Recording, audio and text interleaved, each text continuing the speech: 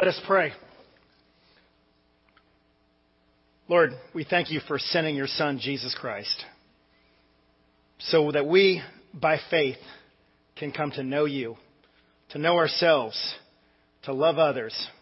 And we thank you for the hope of salvation, of eternal life that we all have. And we ask this in Jesus' name. Amen. Please be seated.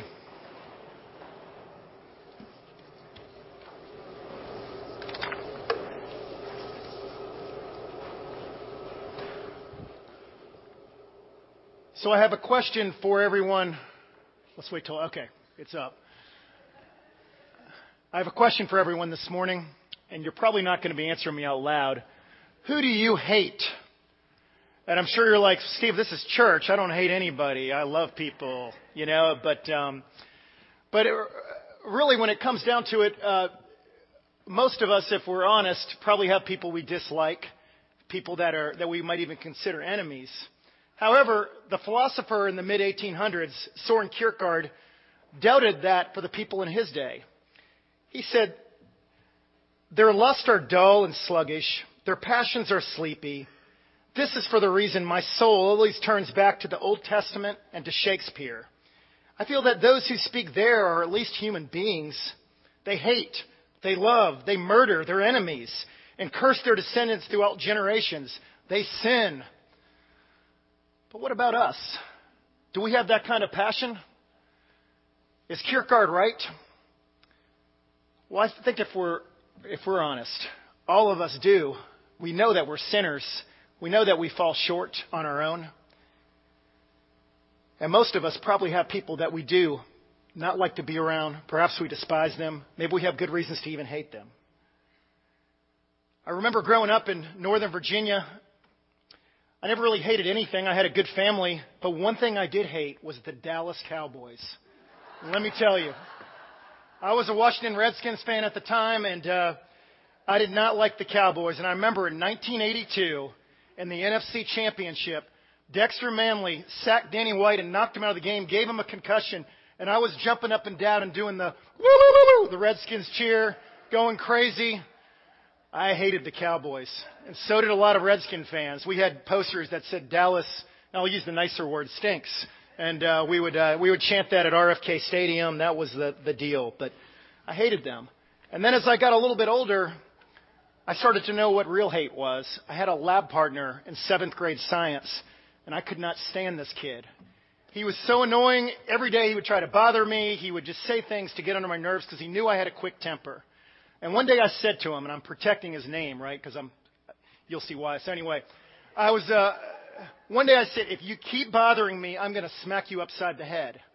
And sure enough, he kept bothering me, so I went quack, and I smacked him upside the head. And rather than get mad or a fight, he just started laughing hysterically.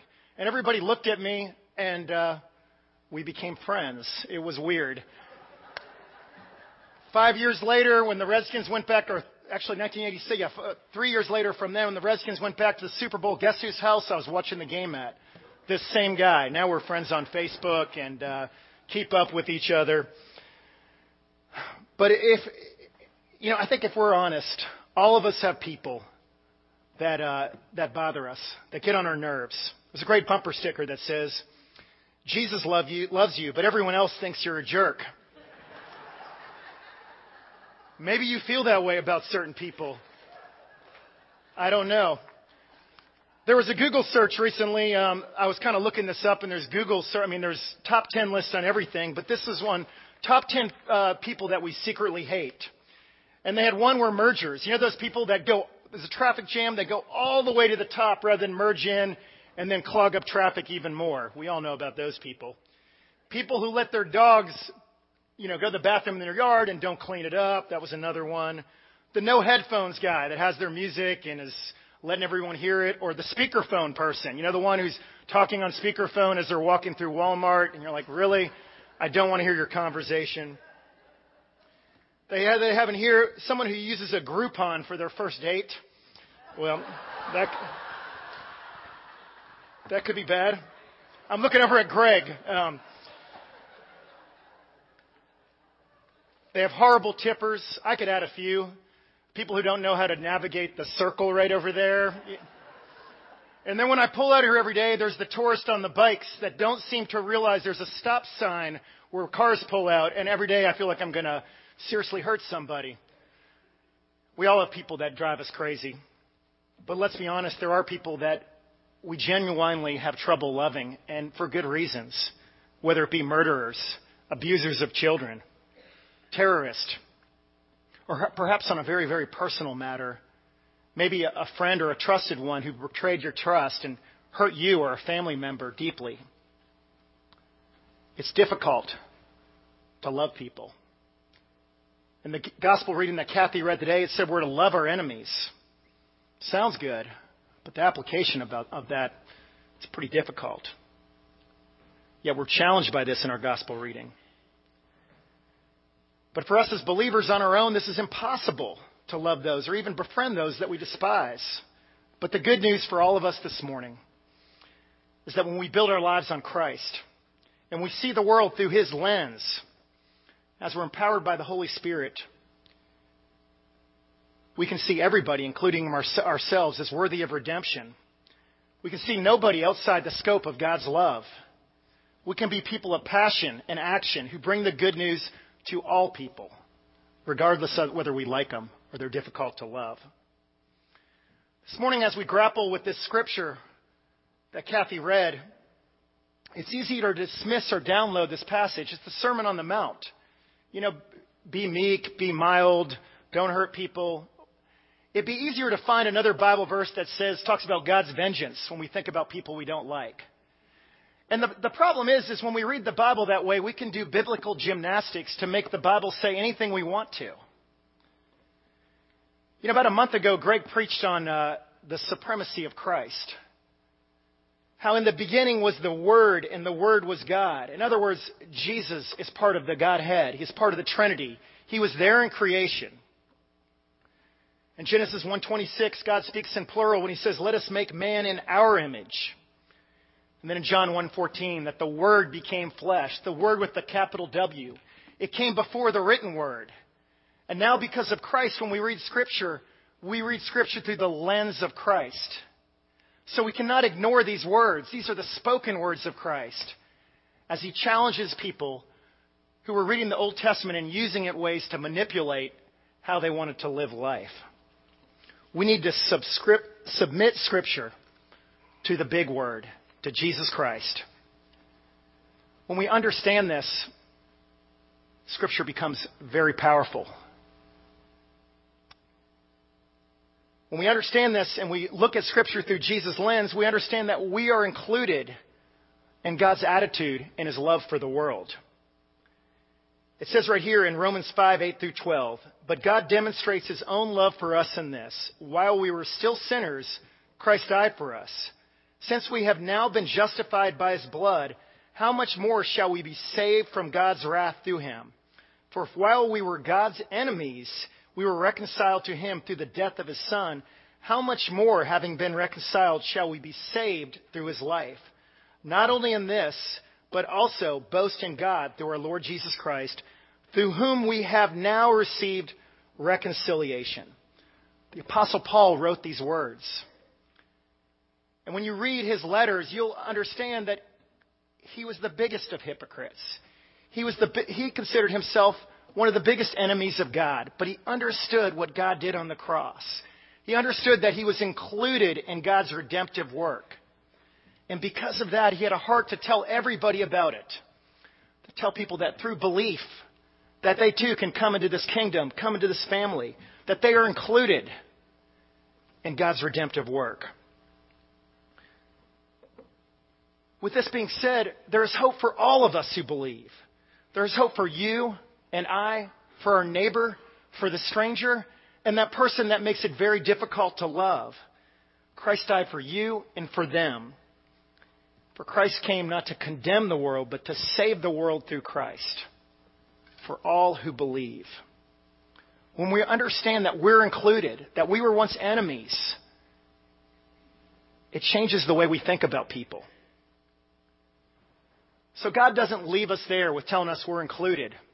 Hey, you're included. He says more than that. He says now it's time to participate. And it's not this kind of participation, because when I think of participation, I think of when I was on the swim team when I was a kid.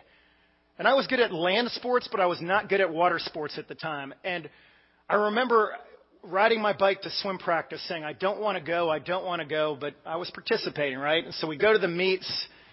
I remember I would always get like last place or second to last place. One time I got third place. There was 3 people in the event. And I would get these ribbons, and they weren't like red, white, or blue. They were like yellow and some other colors. I don't even know what they stood for. And I would get like this certificate saying that I swam. I think it was basically said, you did not drown. Congratulations. You made it across the pool. But no, the participation that God calls us to is a powerful participation. It's not a 1 foot in. It's our whole lives surrendered to Him. We understand that we're included. And because of this, we don't see people differently. We're included in the Trinitarian life, the inner life of the Father, Son, and the Holy Spirit. As Karl Barth put it this way, as the Christian lives in Christ and Christ lives in the Christian comes to participate in what Christ does. We join in the activity of what God is already doing. So what does Christ do? And what is He calling us to do? When we look at His incarnation, as He lived and walked among people, He was friends with a lot of people that others considered enemies, undesirables. He hung out with tax collectors and prostitutes, foreigners, religious hypocrites. He hung out with people that people ignored, the poor, people that were considered unclean, lepers, the invalids. He was known as a friend of sinners. But rather than just being a model for us to say, oh, that's a good way to live life, He empowered His disciples to do the same thing. He said, love one another as I have loved you. And He said, you'll have power to do this when the Holy Spirit comes to you at Pentecost. And so the early church grew out of this kind of love. And by the way, this same love covers us. We are loved by Christ, and He is calling for us to love people in the same way that He told His disciples to love. We are called to our powerful participation.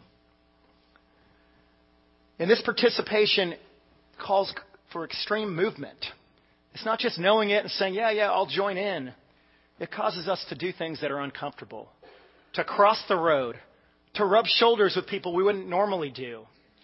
The Holy Spirit opens our eyes and puts that Christ lens on us so we don't see people the same way. We understand we're loved. We understand we're included. And we want other people to know they're included in God's redemptive work. We want other people to participate like we do, to come to belief, to come to faith. Paul writes in Romans chapter 12, if your enemy is hungry, feed him. If he is thirsty, give him something to drink. In doing this, you will heap burning coals on his head. Wait a second. Now, if we do a bunch of good to our neighbor, then we can throw coals on their head? So it's kind of like, look at me, I'm doing good things for you. Now I'm going to burn your scalp. Now, that's not actually what he was saying. See, in the Middle Eastern culture, they carried everything on their head in these clay pots. Hopefully they weren't paper, right? So they carried that. And one of the ultimate ways of hospitality is when your neighbor's fire went out, was to get coals from your own fire to put it in their pot, and they would carry it on their head. So this whole statement is one of kindness, not just for your friends, not just for your strangers, but for even people who are enemies. Remember the story of the Good Samaritan. Many of you are familiar with that. You had religious people, strong Jewish religious people, walk by a guy who had been beaten up. And finally you had a Samaritan who was considered a half-breed. A lot of racism towards these kind of people. The Samaritan couldn't ignore this guy. He crossed the road. He helped him, paid for his room, nursed his wounds, got him back to health, sent him on his way. This is the kind of love that God is calling us to not ignore people, to cross the road, to do difficult things, to rub shoulders with people we wouldn't normally rub shoulders with. See, when we understand that we're included, that we're called to participate in the inner life of the Father, Son, and the Holy Spirit, the byproduct of this is a life of action, of loving neighbor, stranger, and enemy. So how do we do this practically? I mean, it sounds good to throw some coals on your neighbor's pot they can put in their head. I mean, What do we do now in 2017? Well, one thing I think we can do is dialogue with people. See, we're in a political climate now, as you know, where everybody's screaming at each other, raining online, saying things. We're getting camps. I disagree with you. I disagree with you. But we're not talking to each other. See, we're called to talk to people, to have conversation with people who are very different than the way we think. See, when we do this, it turns enemy into friends. And it helps them to understand that they have a friend in Jesus. Dialogue opens the way for conversation for deeper things. My dad goes to Truro Episcopal Church in Northern Virginia. It's a dynamic church, and they have a Bolivian pastor there who's worked out to the Latino community in that area. So he got my dad's small group, and my dad's very old school, just doesn't like to get out of his comfort zone. And they went to where all the day workers were, and they gave him coffee and talked to the people. And my dad did not want to do this. I remember asking him afterwards, how was it? He was like, it was all right. It was kind of awkward, But anyway, I could tell in his eyes that he kind of liked it. You see, the Bolivian pastor knew that having dialogue was a way to, exchanging coffee, breaking bread, was a way to tell people about Christ. People that a lot of people would ignore or drive by. Another thing you can do besides dialogue with people is to tell your story. Tell what God has done for you. Tell about how you know that you've been included. Talk about the grace you've received from Christ.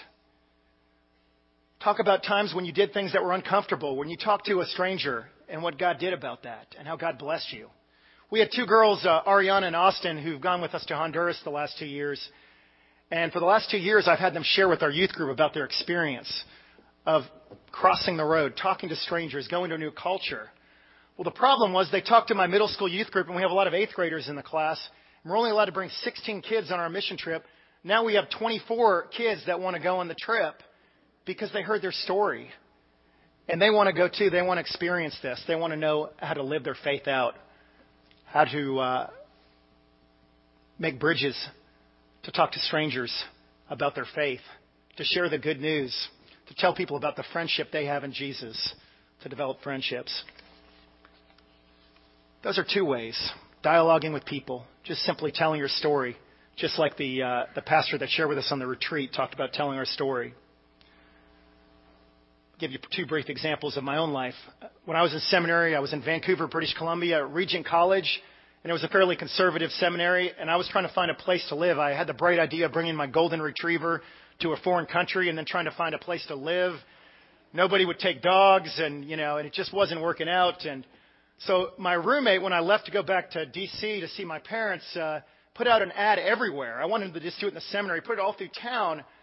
And it was especially in this particular area where there was a lot of homosexuals that lived.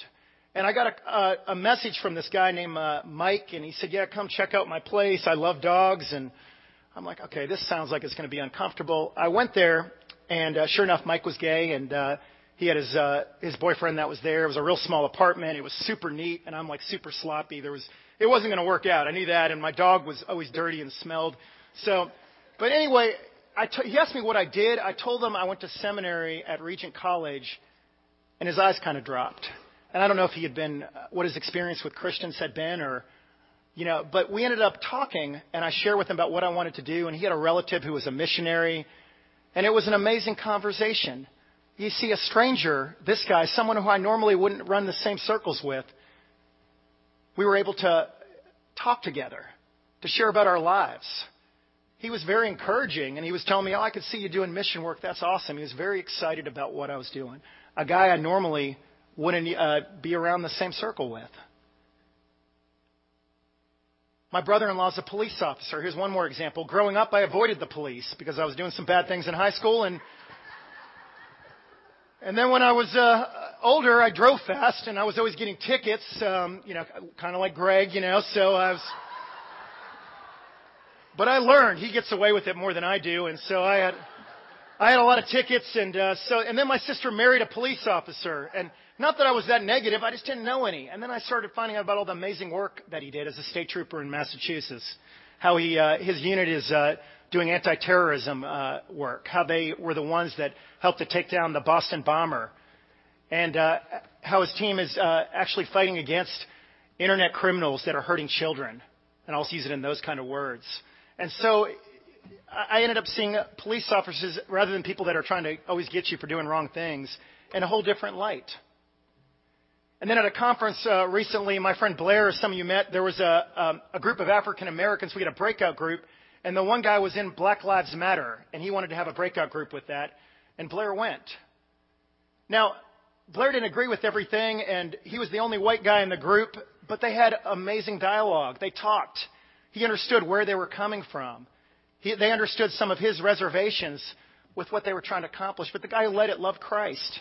But he had been hurt very deeply through some racism growing up and believed in this cause. But, normally we could say those people over there, put people in different camps, and yet we don't talk to them. We don't find out what's really going on with them. See, these people, they become no longer strangers or even enemies. They can become your friends. And when they become your friends, then they have ears to listen to the friend that you have in Jesus. So what are we supposed to do as a church? Most of us carry an ID, driver's license, or some form of ID. Maybe some of you younger kids, not quite yet. But as church members, we all have an ID card. It says that we are believers in Christ. We are included in the redemptive work He did on the cross. We are called to participate with the Father, Son, and the Holy Spirit in this redemptive work of bringing others into friendship with God, friendship with Christ, to belief. That's a long ID with a lot of words on it, but that's what we are called to as a body. It's not easy. It can be difficult. It can be uncomfortable, just like my dad felt. Sometimes even a lot more dangerous as we rub shoulders with people we normally wouldn't. But here's the good news for all of us. We have a God who is with us. We're not alone to try to carry this out. We're participating with what God is already doing. So today, there are many camps that people could be in when it comes to their faith. And I'm going to focus on 3 this morning. Number 1, you may be in this camp where you're not sure if you're a believer in Christ. Maybe you've been going through the motions, but maybe today you understand that you're included in the Father's redemptive work through Christ. Maybe today is the time that you've opened your eyes and you see what Christ has done for you. Maybe today is the day that you say yes. Or perhaps you're in a different camp. Maybe you've been someone who knows all what I'm saying today. You understand that God died for you. You're saved. You believe all this, but you don't know how to live it out. You're kind of like my friend who was the dry drunk. And when I say that, there was a friend of mine years ago who was trying to be sober on his own. He wasn't going to the meetings. He wasn't working the steps. He was white-knuckling it, just trying to be sober. He was sober, but he was kind of a shell of the man he could be because he wasn't in community. He had no one helping him along. See, we're not meant to try to live our faith on our own. To just go out from here today and say, Steve said, love enemies, so I'm going to go out and find people I don't like and say, hey, I love you. That's not it at all. What God is saying to us is that, look, I'm with you. I'm going to fill you with my Holy Spirit. You don't have to do this on your own. You don't have to prove your worth. That's works righteousness. Instead, you're joining me in what I'm already doing. This is what God is calling to you if you're in that camp. Or perhaps you're in this camp right here where you're a believer and you understand and you agree with everything. You're nodding at me. And hopefully not because you're nodding off to sleep, but you believe it all. If this is the case, I challenge you all to write down a few names, either in your bulletin or in your head, if you have a real good memory. Who are people that God are calling you to? Who are the neighbors, the strangers, and maybe even the enemies that God is calling you to reconcile with, to break bread with, to tell of what God has done in your life, to make friends with so you can tell them what a friend they have in Jesus? See, when we do this, we understand that no person is viewed as a lost cause or someone beyond the reach of Christ's love. It changes us. It changes our demeanor. It changes the way we live the Christian life. I want to end with a short story. Years ago, I watched a video of the Green River Killer's trial. And he was a horrible serial killer who killed over 48 women, they think more now. And they had him on trial. And people were coming up there saying, you are an animal. I hope you end up in a cage for the rest of your life. Other person was saying, I hope you rot in hell. I mean, those were the kind of things. But you got to remember, these people, justifiably so, this guy had murdered their kids. They were wrong. They were angry. I mean, they were mad. They were angry. And person after person just threw out all the hate they had for this guy. And he stood there like a sociopath, just stone-faced. And one guy, and no lie, he looks like Santa Claus. He gets up there, has this big belly, big white beard. And he looks at this guy, Gary Ridgway, and he says, I'm a Christian. God calls us to love everybody, and you make it very difficult for me to obey that command. And he kind of looked down for a second, but he looked him in the eyes and said, but I forgive you. You're forgiven by me. And all of a sudden, the sociopath, tears start breaking down his eyes for the first time. See, that's an extreme example. But that's what we're called to do. Not on our own, but with the power of the Holy Spirit. We're participating with what He's doing, and He will empower us to do what is impossible. To love our enemies, to love strangers, to love neighbors, to tell about how we've been loved, how we were once enemies of God, and now we have this real hope from our belief in Christ. Let us pray.